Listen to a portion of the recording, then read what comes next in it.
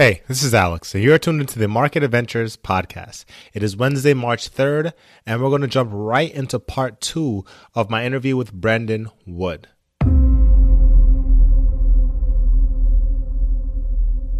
You invest in Bitcoin. What do you see as the future? Like, give me a total like abstract like Brendan Wood. If you were to put it in a book predicting the future, what would you see our world being like? Because I know. I don't know if you know who Nipsey Hussle is, but he was like one of the earlier people in the music industry to really promote cryptocurrencies, right? Because he saw a future in which you could go buy a house using just crypto, right? There's no middleman, there's no nothing. It's just me and you do the transaction. There's no paying the government or paying this or paying that.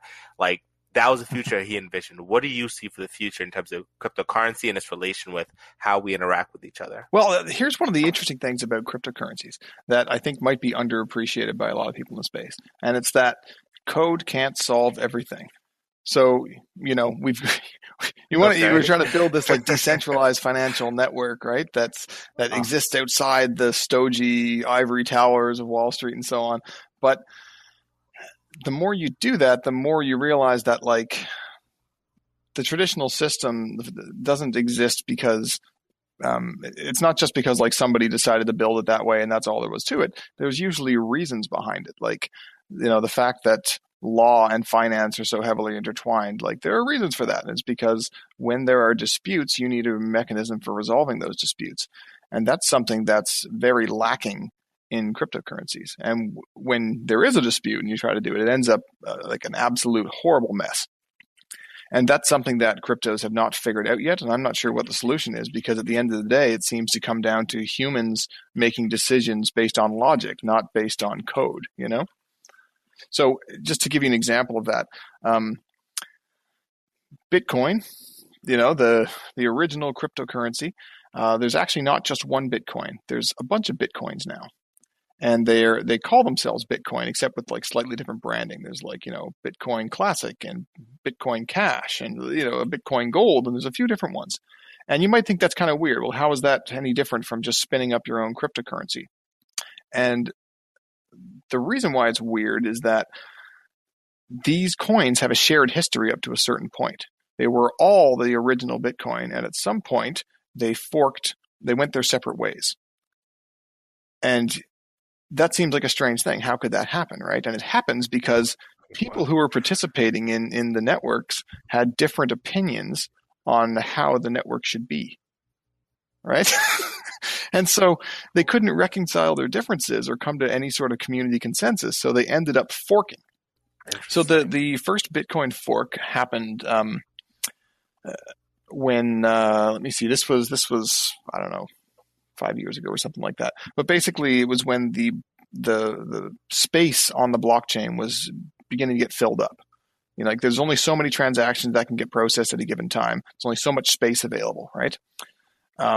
And people were putting in more transactions than there was room to process on the blockchain. And so, you know, the miners were essentially prioritizing the transactions that were paying them the highest fees. So it was turned into like a bidding process where you have to bid up the fees in order to get yourself included in the blockchain.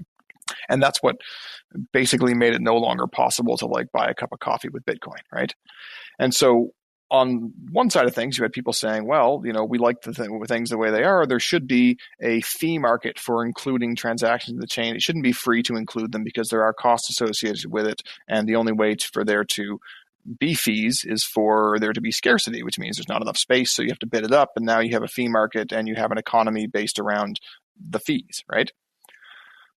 That's a decent argument. The other side of things, people saying, well, when you do that, then it defeats the purpose of Bitcoin, which was being able to like make transactions and like without a middleman, right? You can't do that anymore if your fees are too high. And so they were saying the argument on the other side was that let's just increase the amount of space that's available in a given block so we can have more transactions per minute or whatever. And the two couldn't reconcile. So basically, one side said, okay, we're going to make this change and we're going to start evaluating transactions based on this change. And the other side said, well, we're going to make sure we're going to mark things as invalid when you start doing that. And essentially you've got like this one network which split in two. And one of them says, this is the truth. The other one says, that is the truth. Everything is a shared history up until that point they split. And now it's different, you know? Okay, these two groups of people had differing opinions on what it should be, and they went their separate ways, right? And the one that happened on Ethereum was similar, except it was like there was a whole lot more at stake. So this was about 5 years ago. There was, because Ethereum is like programmable and it's based on smart contracts and stuff, people started writing code for the Ethereum blockchain to be able to run things.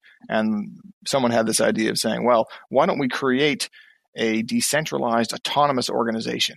It's like a company, except there's no individual at the helm. It's essentially like they're going to issue tokens that represent ownership in this organization, and people who own these tokens can then vote on proposals that are put to the organization, and based on the results of those votes, funds will be allocated to certain projects which can then be executed on, and so on. So essentially it was like trying to create a headless company.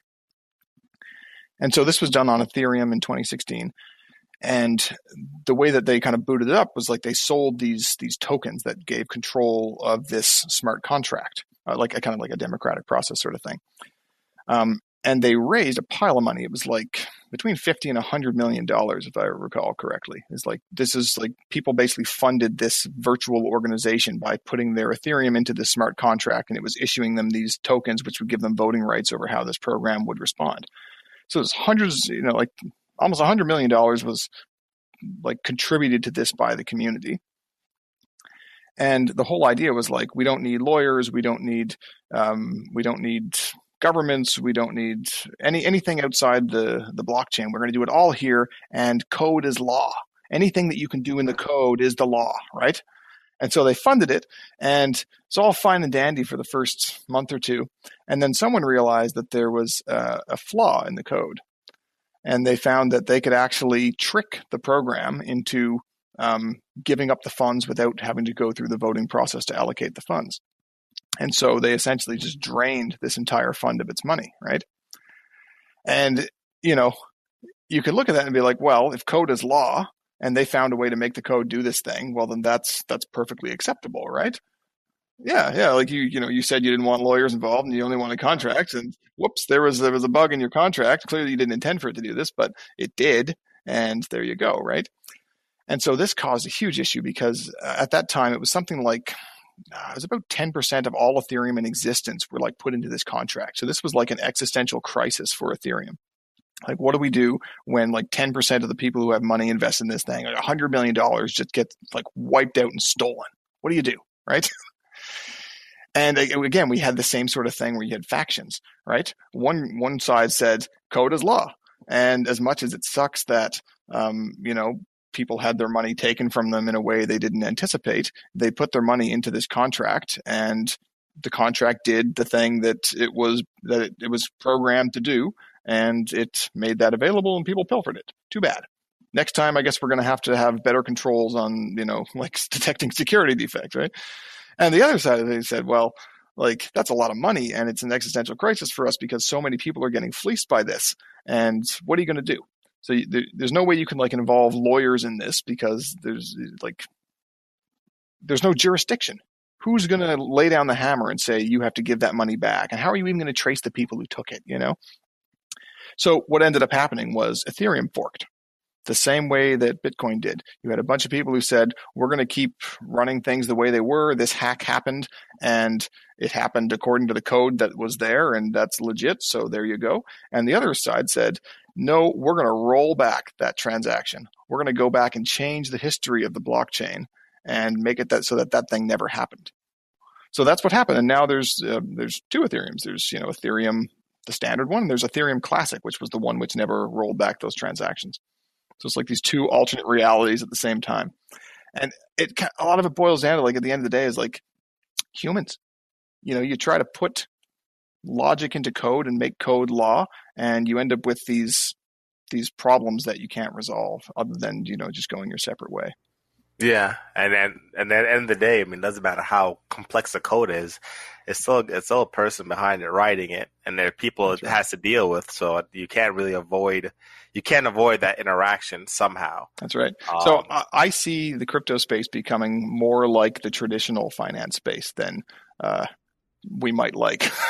yeah, It's because you're stumbling over the exact same problems that the traditional finance space ran into 100 or 200 years ago, and they solved them by creating laws and jurisdictions and stuff. And you know, even though you might not want to have that in crypto, it turns out there is some of that happening anyway because the developers or the people who like are trusted by the community can make decisions and the community will follow them even if it goes back and rewrites the history of the coin. So it turns out that it's not so perfectly immutable, yeah, and even though I mean, I guess it's decentralized, but the way you're describing it, there are still I guess influencers, There right? Maybe definitely are. not, yeah, right. So there's at least some big heads in the space who, may not be able to make the law, but if they lean on one side, they have a lot of people leaning with them. Um, that's interesting. But then if you do have some kind of law, then there really has to be somebody has to have a back door, right? Or a consortium of people have to have a back door into the coin or the ledger or whatever. Exactly. And how can you do that if there's no central control, right? Explain Dogecoin to me, because I I- mean, I had a Shiba. That's as close to Dogecoin as I understand. I had a Shiba Mhm. Inu, the dog. That's as much as I understand about Dogecoin. But please, can you? It's like the meme stock of cryptos. It was something that it was created because it was like silly and it was never, I don't think anyone ever actually intended for it to have value. It was more created as like a way to mock Bitcoin. And people But thought it was so then, funny that they started buying it and mining it, and now it's like one of the top coins out there, and it's been remarkably resilient. Even though yeah. people forgot about it for years, right? Like it's come right back, and it's Oh, just, because it's been around for a while. It's oh not yeah, like yeah, it's been new. around for a long time. No kidding. I thought it was new. I honestly, I thought it was brand new.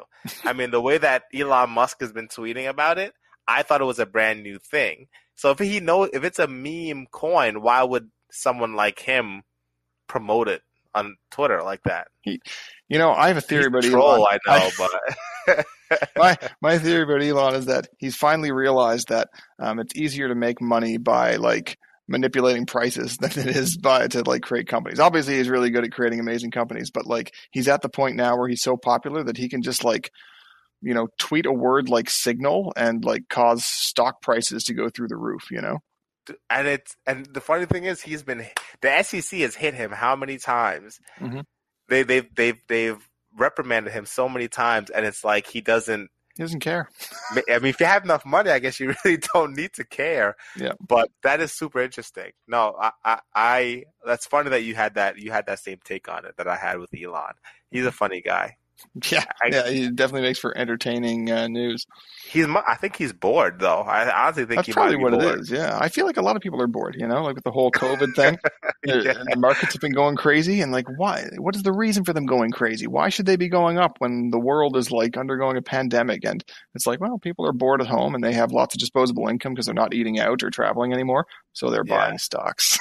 So they're buying stocks and Dogecoin. Yes, yeah. And Dogecoin. But listen, Brendan, thank you for coming on and teaching us a hell of a lot more than I could ever on cryptocurrency. And can you just let us know where we can find you? Obviously passive.com, like your co-founder Brendan was on a couple episodes ago. But where else can we find you? You can find me on LinkedIn, and other than that, I'm not too much of a social person, so I'm not like on Twitter or anything like that. Yeah, Yeah. probably for the best. All right, thanks for coming on, Brendan. Yeah, thanks for having me. This was interesting. Have a good one.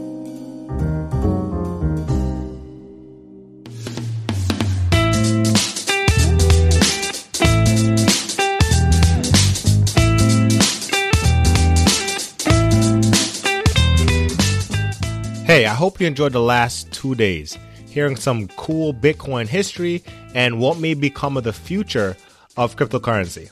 Safe investing and trading out there. And later today, I'm going to be making another deposit to my long-term portfolio. Super excited for that.